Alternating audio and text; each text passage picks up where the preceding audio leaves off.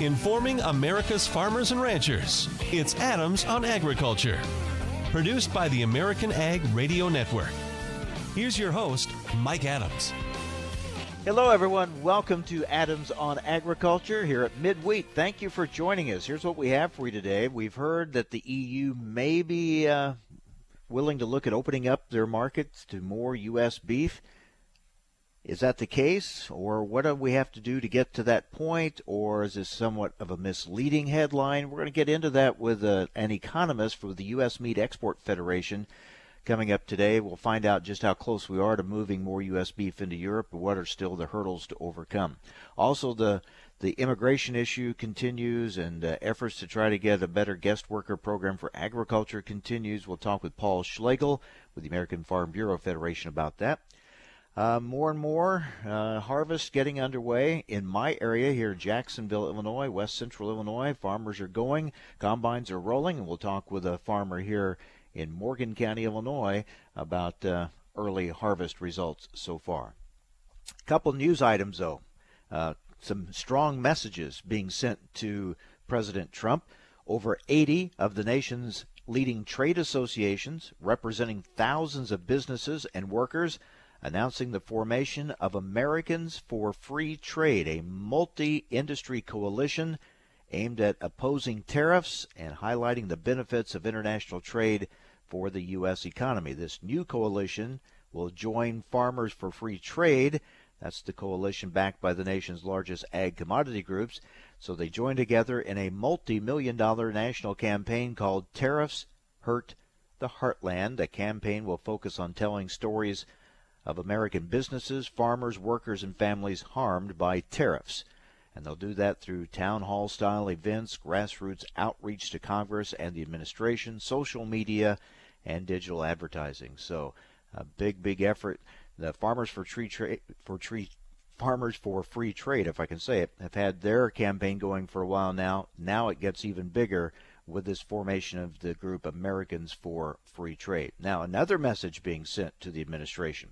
In a letter to President Trump, the American Farm Bureau Federation, National Corn Growers Association, National Farmers Union, National Sorghum Producers, American Coalition for Ethanol, Growth Energy, and the Renewable Fuels Association, urging the administration to act immediately to restore the integrity of the renewable fuel standard and allow year-round sales of E15 and other mid-level ethanol blends. That letter follows comments made by Secretary Perdue that an announcement on the RFS and E15 would be coming soon. He said that during the Farm Progress Show, but we're still waiting for that announcement. So, some strong messages being sent to the administration on some key issues, trade and renewable fuels.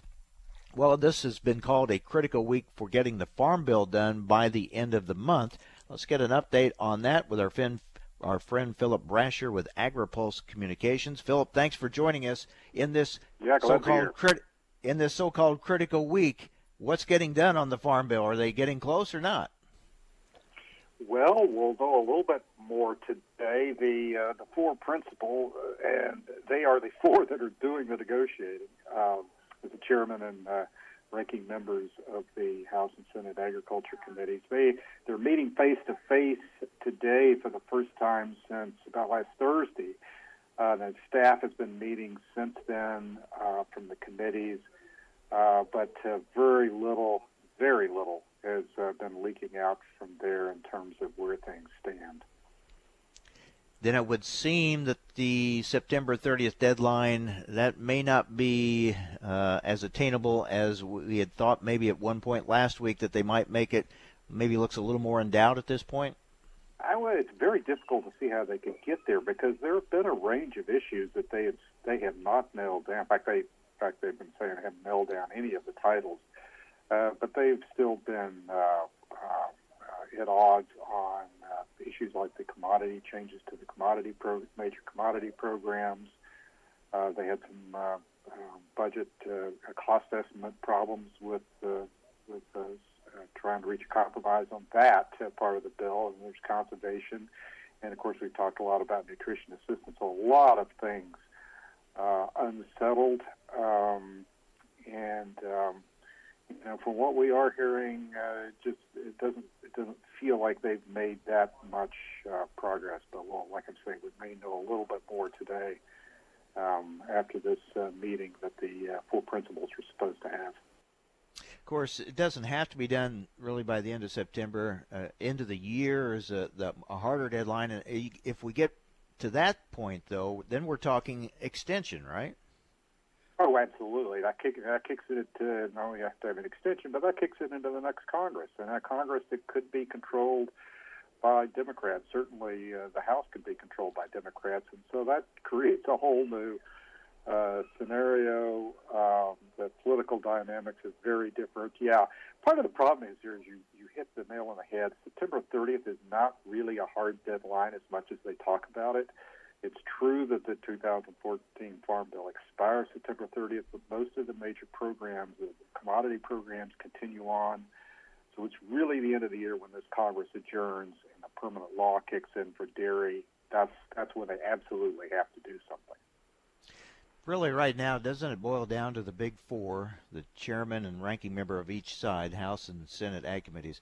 They have to really get the agreement hammered out, and then they take it back and sell it to everybody else. But it really lies with those four, right? It does. And the staff from the committees, I'm told that even the members of the conference committee, that's the other beyond the four principals, the other members of the conference committee are pretty much in the dark about what's going on. So it's being very tightly held between those four and their aides. All right, Philip, thanks. If anything breaks, we'll be back in touch. Thank you very much. Okay, great to be here. Thanks. Philip Brasher with AgriPulse Communications. Again, doesn't sound like, unless something breaks right away, doesn't sound like they're going to have any big breakthrough on the Farm Bill to get it done by the end of this month, but we will see. Meanwhile, the other big story, of course, Hurricane Florence bearing down on the Carolinas and Virginia. And it could really hit the local ag sector there very hard. North Carolina, right in the storm's path. That's home to a lot of pork production, some 9 million pigs, the second most in the U.S., one of the top turkey-producing states. Producers are bracing for the impact. Pork producers shifting pigs from flood-prone areas to higher ground, trying to stockpile feed supplies. The president of the North Carolina Pork Council says the preparations for a hurricane began long before the past few hours or days. Our farmers take hurricane threats extremely seriously. And, of course, everyone watching the lagoons that could overflow with heavy rain and flooding. That's a big concern. So everyone watching closely what happens with Florence. Now, when Hurricane Matthew battered North Carolina a couple years ago, that caused $400 million in damage to crops, according to the state's Department of Agriculture and Consumer Services. Poultry deaths then reached 1.9 million, and about 2,800 hogs were killed. So they've dealt with this before, but this looks to be another very serious storm moving into the Carolinas and Virginia, and we'll be watching that very, very closely. Well, how close are we to actually selling more beef to the European Union? We're going to talk about that with an economist with the U.S. Meat Export Federation. That's coming up next. Stay with us on AOA, Adams on Agriculture.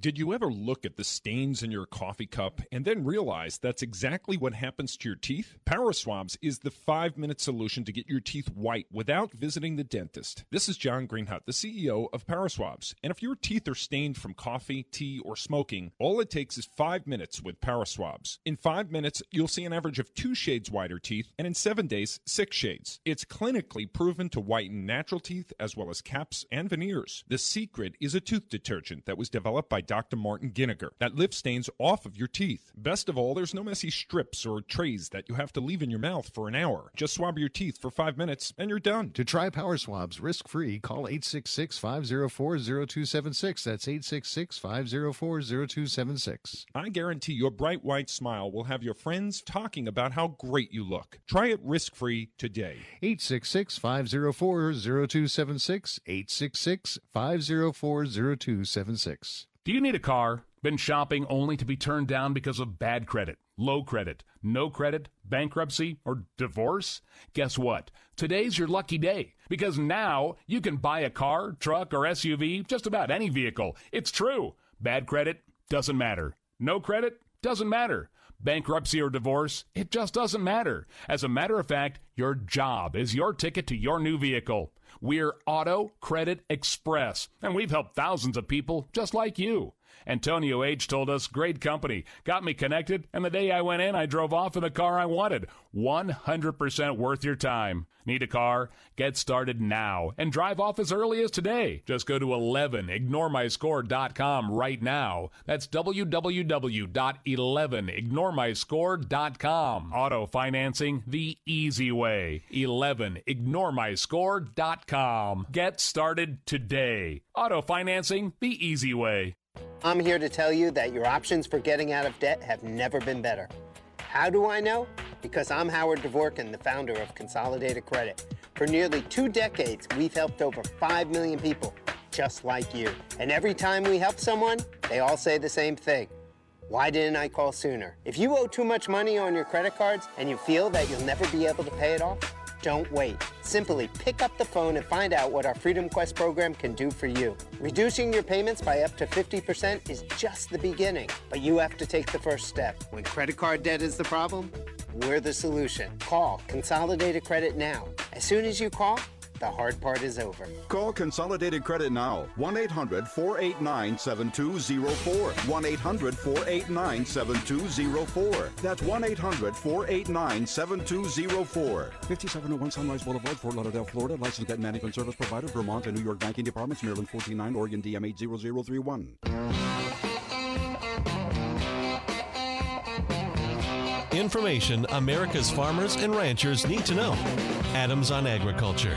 Now back to Mike Adams. Let's talk a little bit about trade. There have been some reports that maybe we were getting close to a breakthrough with Canada on dairy policy, but still nothing official. Canadian Foreign Minister Freeland headed back to Canada after yesterday's talks in Washington with U.S. Trade Representative Robert Lighthizer. No breakthrough announced yet on NAFTA, including Canada. We know there's the deal with Mexico, but still waiting to see what happens with Canada. The dairy dispute still right at the heart of the disagreement. Canadian trade experts say that Prime Minister Trudeau is really caught in a bind trying to deal with the matter ahead of their October 1 elections. And still, like I said, even though there have been some rumors, some reports out there, maybe they're close to a deal, nothing yet has been announced. Meanwhile, deputy trade ministers from the U.S. and United Kingdom met yesterday in London, trying to build a formal trade agreement that could commence after the U.K. exits the EU sometime around March of next year. The two sides are reported to plan to regroup in Washington in November for their 5th meeting on a possible deal. Well, we keep hearing that the EU might actually be willing to open up their market to more U.S. beef.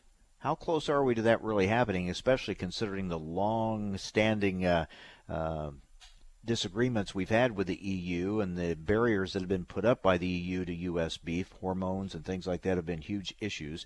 Let's talk now with Erin Borror, a U.S. Meat Export Federation economist. Erin, thanks for joining us. How optimistic should we be from these headlines that the EU may be willing to open up to more U.S. beef? Are we close or not?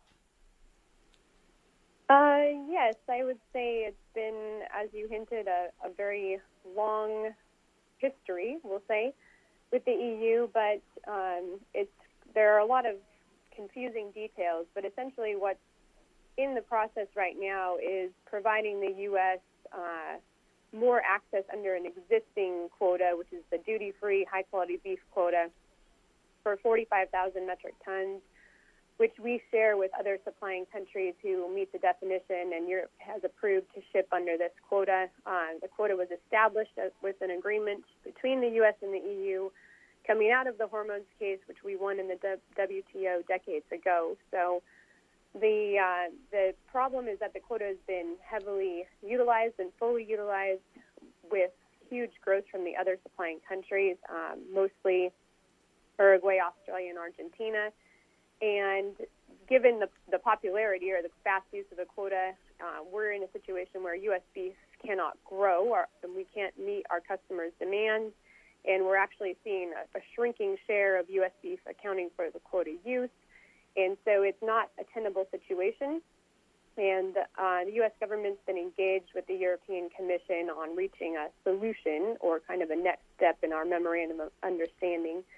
And the Commission took the necessary step on their side at the start of this month. So as the Commission got back to business in the very beginning of September, they asked the European Council for a mandate, which is what needs to happen next for formal negotiations with the U.S. so that a solution can be reached. So there are several remaining steps, but we are very optimistic that the move was taken at the beginning of September, and so kind of as quickly as it could have after the Juncker-Trump agreement in late July, and realizing that Europe is pretty much out of business in August on holidays. So we'll take that quick action, in a sense, as a positive. And now there are a few steps remaining, and of course timelines are impossible, but we remain optimistic that this final agreement can be reached so that U.S. beef can again work to meet the customer's demand in Europe, which is tremendous. If we weren't being squeezed out, we know that business could grow from the current level of around $200 million to, say, easily doubling that.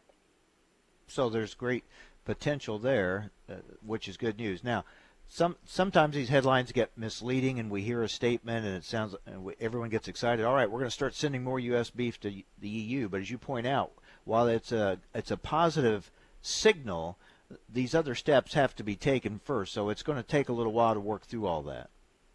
Right, exactly. And there are several remaining steps which should be accomplishable, given continued goodwill on all sides to move the process forward. And I think another point that their Ag Commissioner, Phil Hogan, made in the European statement was that, this is still hormone-free beef, or as we know in the U.S., NHTC beef. And so it's carving out our share of the quota, which was established because we won our WTO case. So in the eyes of a U.S. producer, it's sort of making the deal right.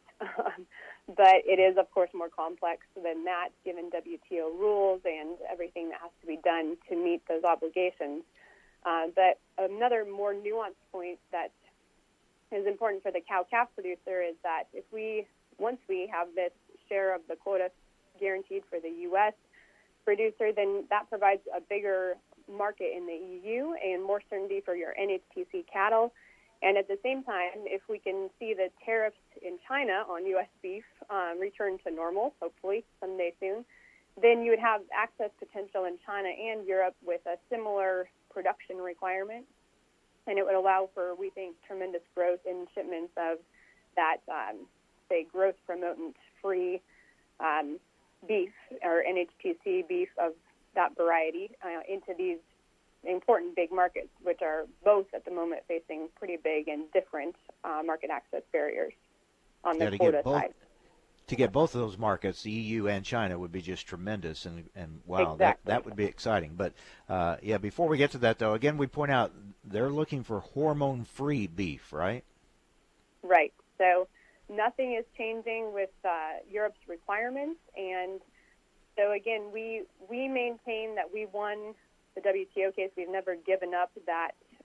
We never conceded. Like, we still won the hormone case, but that's why this is a memorandum of understanding.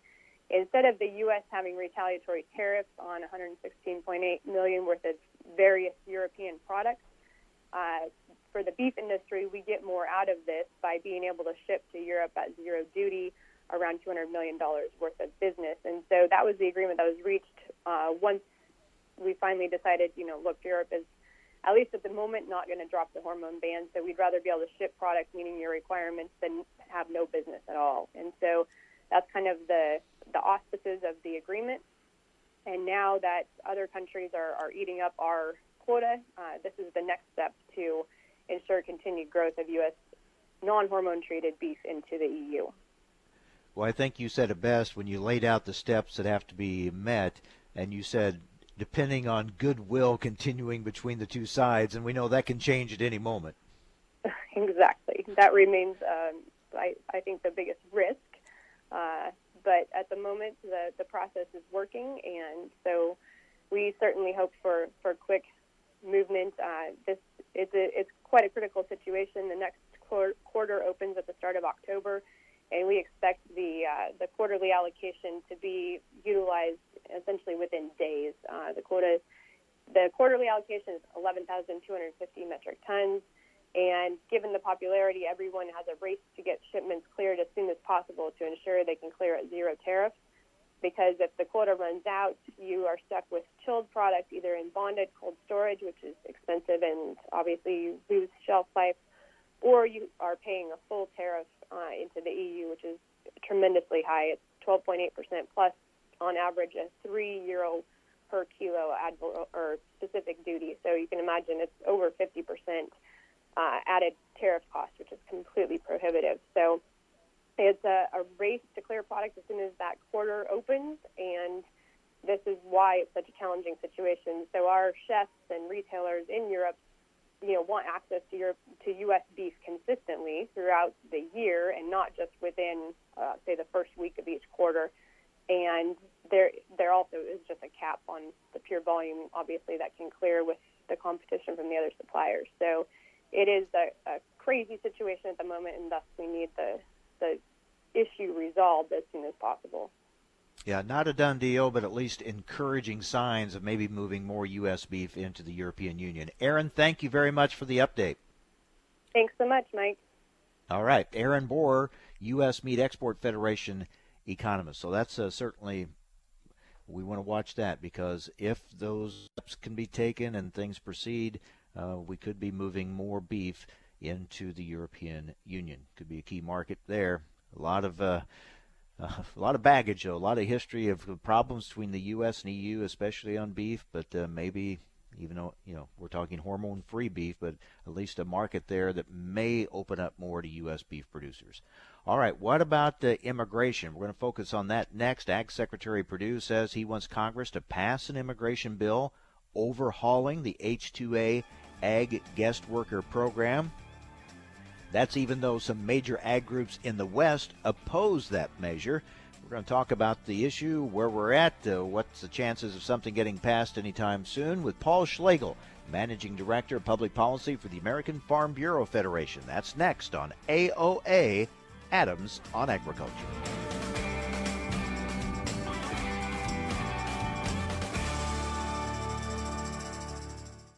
Thanks for listening to Adams on Agriculture from the American Ag Network. We're excited to explore the topics that make a difference to agriculture. The Farm Bill, immigration reform, reducing regulations, trade, new technology, as well as infrastructure and health care. Through the year, Adams on Agriculture will originate on location from several major national meetings and events. Subscribe to the show's podcast at AmericanAgNetwork.com. Thanks for listening to Adams on Agriculture from the American Ag Network. Some of the best sounds you'll ever hear are generic, safe, effective, even money-saving, just like FDA-approved generic drugs. Even if they don't come in the exact same color or shape as their brand name equivalents, they have the same key ingredients and go through a rigorous review process. Talk to your doctor or pharmacist today and visit fda.gov/generic drugs. Generics are safe, effective, and can save you money. You'll like the sound of that. It's time now for a market check here on Adams on Agriculture. I'm Rusty Halverson from the American Ag Network, and we are broadcasting today from the Big Iron Farm Show at the Red River Valley Fairgrounds in West Fargo, North Dakota. USDA will release its next World Agricultural Supply Demand estimates at 11 a.m. Central Time on this Wednesday. Much of the focus will be on new crop estimates for corn and soybeans. Average trade guess on corn yields ahead of that report, 177.4 bushels per acre. Soybean yield could be a record, around 52.5 bushels per acre. With a bigger crop expected, U.S. ending soybean stocks for 2018-19 expected to increase to around 836 million bushels. That could likely represent the highest ending stocks-to-use ratio in 11 years. Ahead of the report, numbers in soybean futures trending 7 to 8 cents lower. In corn, trending a penny and a fraction lower. Wheat futures in positive territory, though. In Chicago, wheat were trending 3 to nearly 5 cents higher. Minneapolis spring wheat trending 3 to 4 better. Kansas City wheat 2 to 3 cents higher. In the August WASDE report, USDA projected a 4% reduction in world wheat production. Livestock at the Merc in live cattle futures were 35 to 57 cents higher as we await cash cattle activity in the central and southern plains. Feeder cattle trending 50 to 82 cents higher. In lean hog futures, a bit of a mix, firm to 30 cents lower in the nearby contracts. On Wall Street on this Wednesday, the Dow up 56, S&P up a point, crude oil trending 96 cents higher.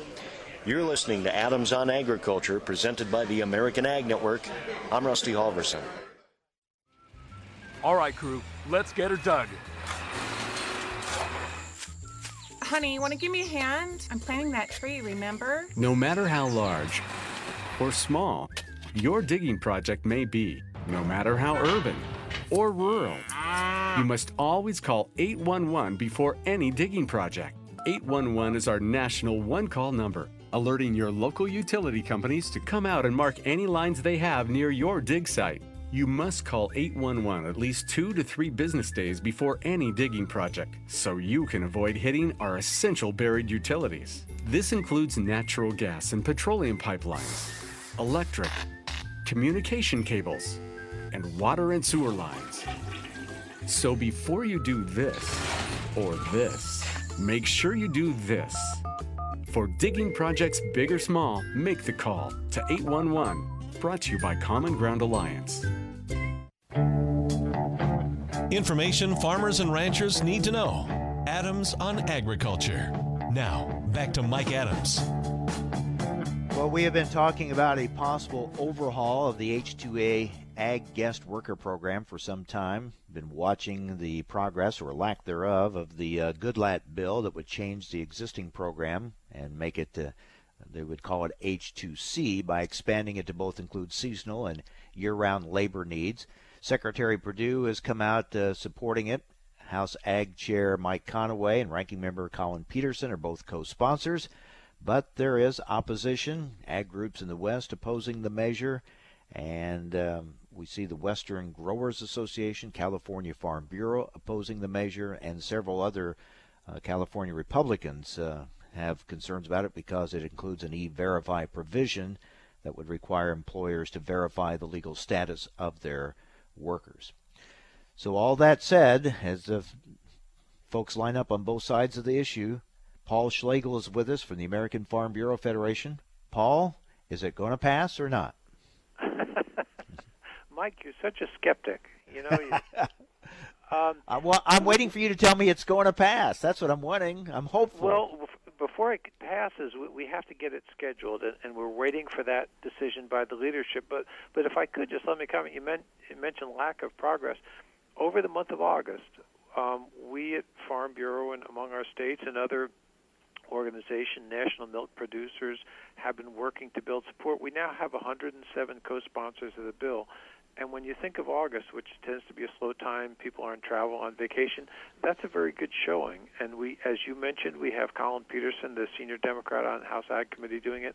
We have Dwight Evans of Pennsylvania, Henry Cuellar of Texas, all Democrats. We're making progress. The year is, coming to an end, and so the calendar might be against us, but we're still working to make sure it comes up. And I think it would pass if it were scheduled. Okay. I guess I'm somewhat skeptical, yes, because we've been hearing that this was going to happen. We were told it was going to happen, back during the summer, and here we are now, mid-September. It still hasn't happened, and as you said, the challenge is still just to get a vote scheduled. It is. That's true. And when you mentioned the summer, what happened, and it's a fact, is there was a commitment was given to Congressman Dan Newhouse of Washington State and I believe Congressman Ross of Florida that a standalone ag bill would come up before the August recess, and that did not happen. So with that, there was a staff meeting with leadership staff back in the beginning of August, and I've had some contact with them over the time. We've tried to stress with them the fact that they want the issue to go away doesn't mean the problems in agriculture are going to go away, and those problems are real, and we have to address them. What Mr. Goodlatte has put together is a very, very strong guest worker program.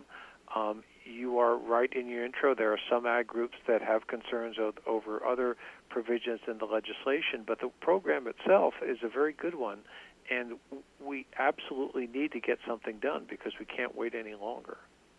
What about the provision that has been very controversial that would force farm laborers who are in the country illegally to return to their countries of origin and then apply for the new H-2C visa? Okay, well, that's a little bit incorrect what you said. The bill does not require them to return to their country of origin. It does not do that. What the bill says is that before their complete acceptance into the new program is finalized, they must leave the country. It does not require them to go to their country of origin. So you could have workers who could leave. They could go to Mexico. They could go to Canada, and there's not a set amount of time stipulated for them to leave. So it could be relatively brief. The bill is silent on that question. So even though, frankly, if we had our druthers, we would not ask for that provision. We don't want a touchback like that done because it makes it tough for agriculture. But that having been said, an amendment was offered to committee, it was adopted, and the chairman has tried to craft it in a way that makes it workable for ag. So you are right, that's a controversial provision. It's one, frankly, if we could change, we probably would change. And what about the E-Verify issue? Well, if we had our druthers, I'm not sure we would want E-Verify, but the leadership has, there's a constituency for E-Verify, and they would like to see that. We have told the leadership and have been emphatic about it that should they do something like that, if they do not take care of agriculture's problems, we would come out with everything we had against it, and they know that, and they, I think, acknowledge that we could probably kill an E-Verify bill, and they're trying to address our issues, and so they've married those two issues together. They've taken E-Verify, which some members want, with an ag bill that we're pressing for and a solution to our problems, and that's the kind of political marriage that's taken place. We're talking with Paul Schlegel with the American Farm Bureau Federation. Paul, is it unusual, because I see California Farm Bureau opposing the measure, is that unusual on an issue like this for AFBF to support an issue and then one of the state organizations in AFBF to oppose? I'm not. You say it's unusual. We do from time to time on various issues. Some states might have it can come up in a farm bill, or states will have a particular emphasis or geographic perspective on an issue. So it's not unheard of. And we clearly we want all our state affiliates to be together, and it's an issue that they feel strongly about in California. We respect that difference of opinion, and I think in many ways it's not so much a difference in substance as it is in legislative tactics. We agree with California Farm Bureau that some of the issues they've pointed out need to be addressed. We don't question that. We just think that we can't forego the opportunity of getting a bill passed because the issues they have identified we think can be addressed in the Senate. So. So as you and I have talked about many times before, no one's saying it's a perfect bill, but it's certainly it would be better than what we have now. It's a step towards getting something even better in the future. Yes, and what we point out to people, think about it. The last time a bill came up dealing with agricultural labor was in the Senate 5 years ago, 2013. The last time before that was in the Senate in 2007. That was 11 years ago. And the last time before that was probably the 1990s. So you don't get these opportunities very often. And if you say you can't let the enemy be the perfect be the enemy of the good. And so we need to take this opportunity. We feel, and the board voted unanimously, there's enough good in the bill and the opportunities in the Senate are there to improve it, that we need to take the opportunity. And that was essentially the judgment that the board made. And so I don't think there's a disagreement about the policy. It's just how do you make the bill better. Now, you said you think if you can get it scheduled for a vote, you think the votes are there to pass it. It must be very frustrating then not being able to get it scheduled. And then you look at where we're at on the calendar and you look at all the other issues before Congress. That seems to be kind of daunting just to get it on the schedule. It is. Yeah, it's tough. And you know, if you can't deal well with frustration, you don't want to deal with agricultural labor because it's a constant challenge, and it's something you need to educate members about. They don't realize that the situation we're in today, farmers follow the law. It's the law that's broken, and the only people who can change the law are Congress. And they somehow want to blame everything on agricultural producers, and that's not the case. But it is frustrating, and the calendar is short, but we've got to take everything we can and make the best out of it. You talked about looking back in recent attempts to get something done, how few and far between they've been. I mean, you got to wait a long time, and so you have to take advantage of this opportunity because obviously the ag labor issue is becoming, many would say, a crisis. It's a bigger issue all the time. It can't really wait another 4 or 5 years to try it again.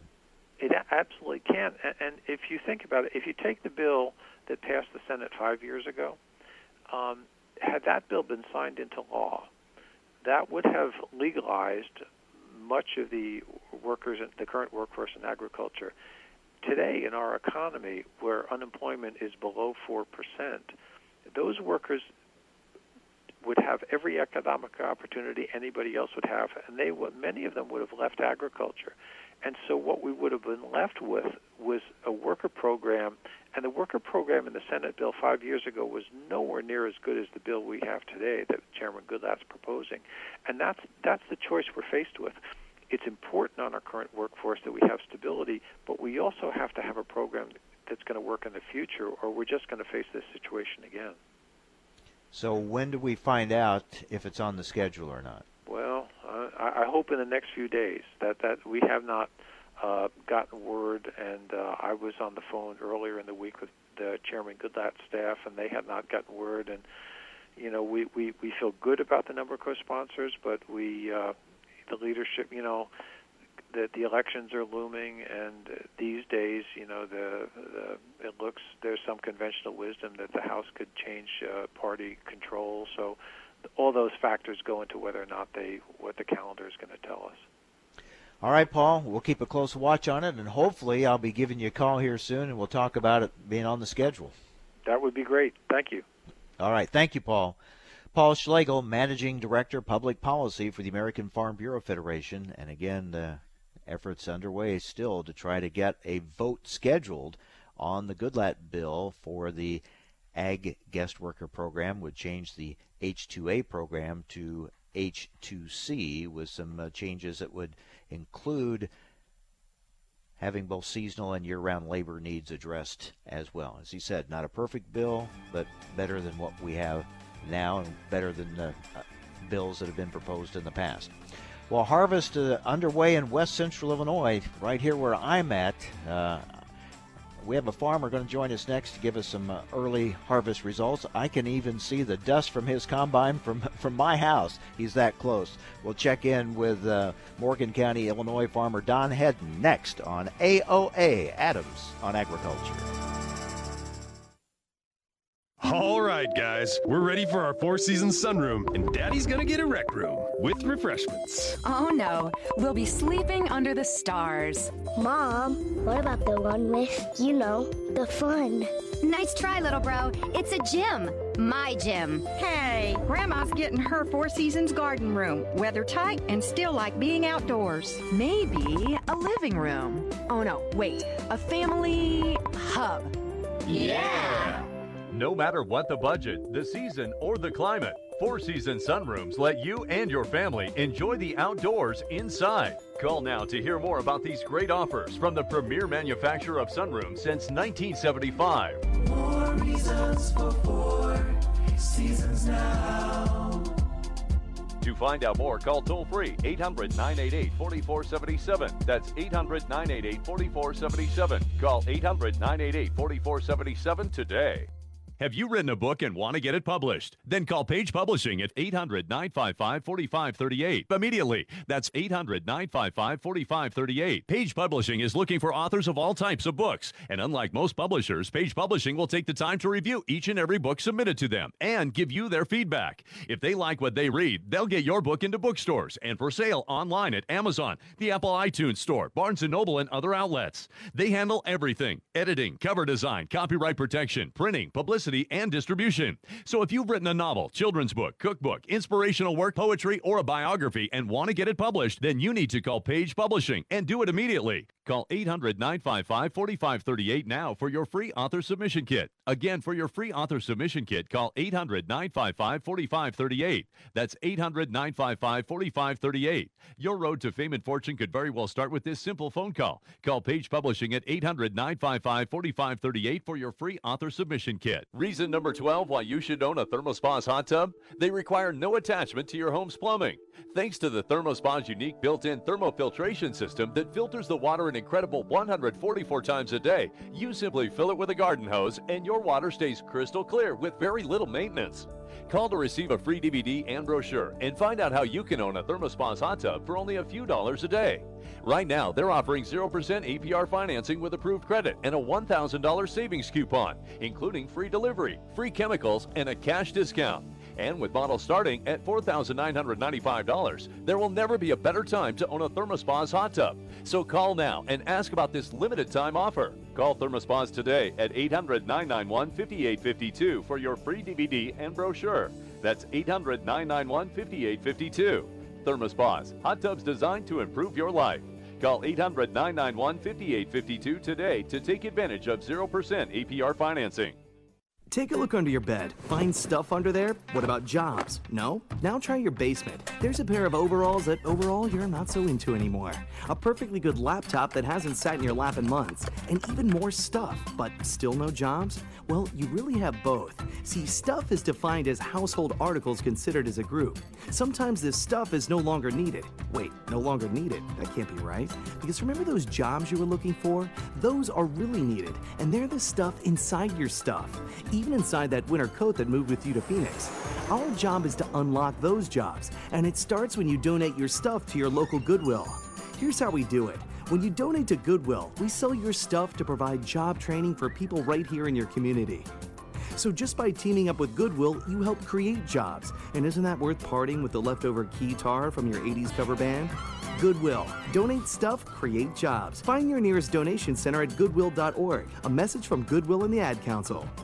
Have you written a book and want to get it published? Then call Page Publishing at 800-955-4538 immediately. That's 800-955-4538. Page Publishing is looking for authors of all types of books. And unlike most publishers, Page Publishing will take the time to review each and every book submitted to them and give you their feedback. If they like what they read, they'll get your book into bookstores and for sale online at Amazon, the Apple iTunes Store, Barnes & Noble, and other outlets. They handle everything: editing, cover design, copyright protection, printing, publicity, and distribution. So if you've written a novel, children's book, cookbook, inspirational work, poetry, or a biography and want to get it published, then you need to call Page Publishing and do it immediately. Call 800-955-4538 now for your free author submission kit. Again, for your free author submission kit, call 800-955-4538. That's 800-955-4538. Your road to fame and fortune could very well start with this simple phone call. Call Page Publishing at 800-955-4538 for your free author submission kit.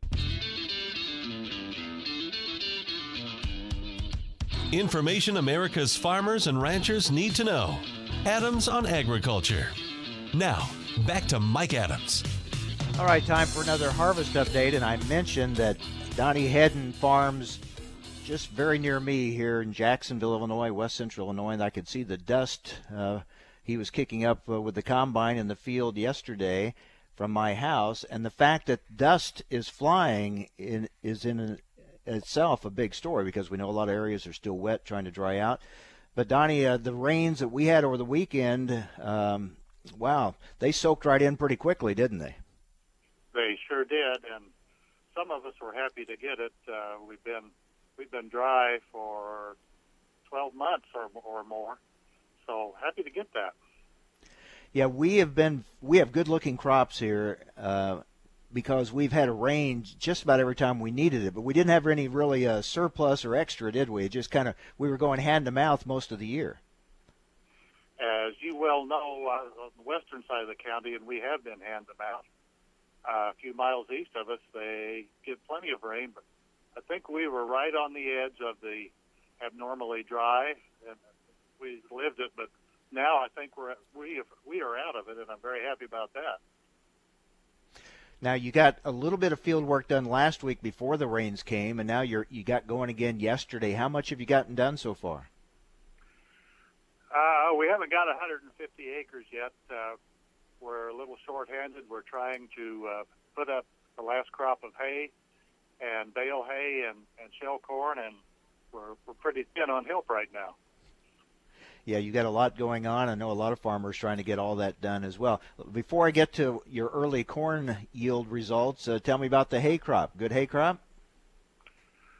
Overall, or just for now, it's we had a lot of water grass, but as a cattle producer, any hay this year is better than no hay, and so we're just trying to bale everything that we can and make it go. We got some very good hay and some that's kind of poor.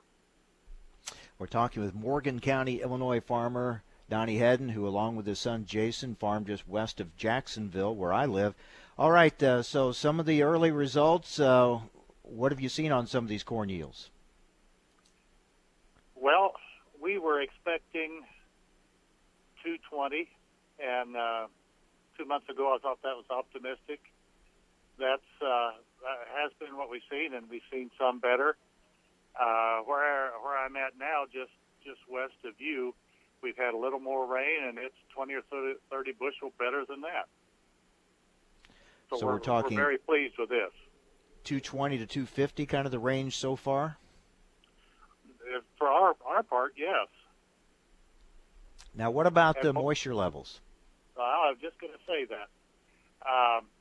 Last week, it looks like we've had some corn that prematurely died, and we were in some that was 16, but it didn't look right. I think we've had a lot of leaf diseases, and we didn't put on any fungicide for our part. And I was in some yesterday that caused me some trouble. The tops are gone out of it, and it was down to 14 and a half. Wow. And that is way too dry for this early, even though it's a fairly early number.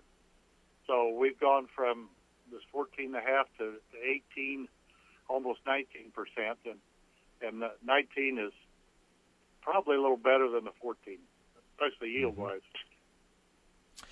You and I were talking at church on Sunday about concern about the condition of the beans when you're going to get to them, concerned about could be hard to harvest some of them. You don't want them to going down and having problems. What's it look like when you get to the beans? How do they look? We haven't cut any yet, but we've been looking at them, and from a combine cam looking at the bean fields, I don't know that we have any that are down. They are leaning. Talked to a producer who was east of town. They had a big rain 10 days ago, and he thought his were down, and they were going to have to fight some of those to get them. So far, we're in pretty good shape, and we're starting to lose our leaves, and hopefully maybe next week we'll get some early Group 3 beans out. And you're expecting some pretty good bean yields, aren't you? We're expecting it, Beans are a hard thing to judge. We've got some that are really tall, but maybe they're not potted quite as close. And some of the shorter ones, at least along the edge, really potted very close. So we're anticipating something good, and with the price, we're going to need it.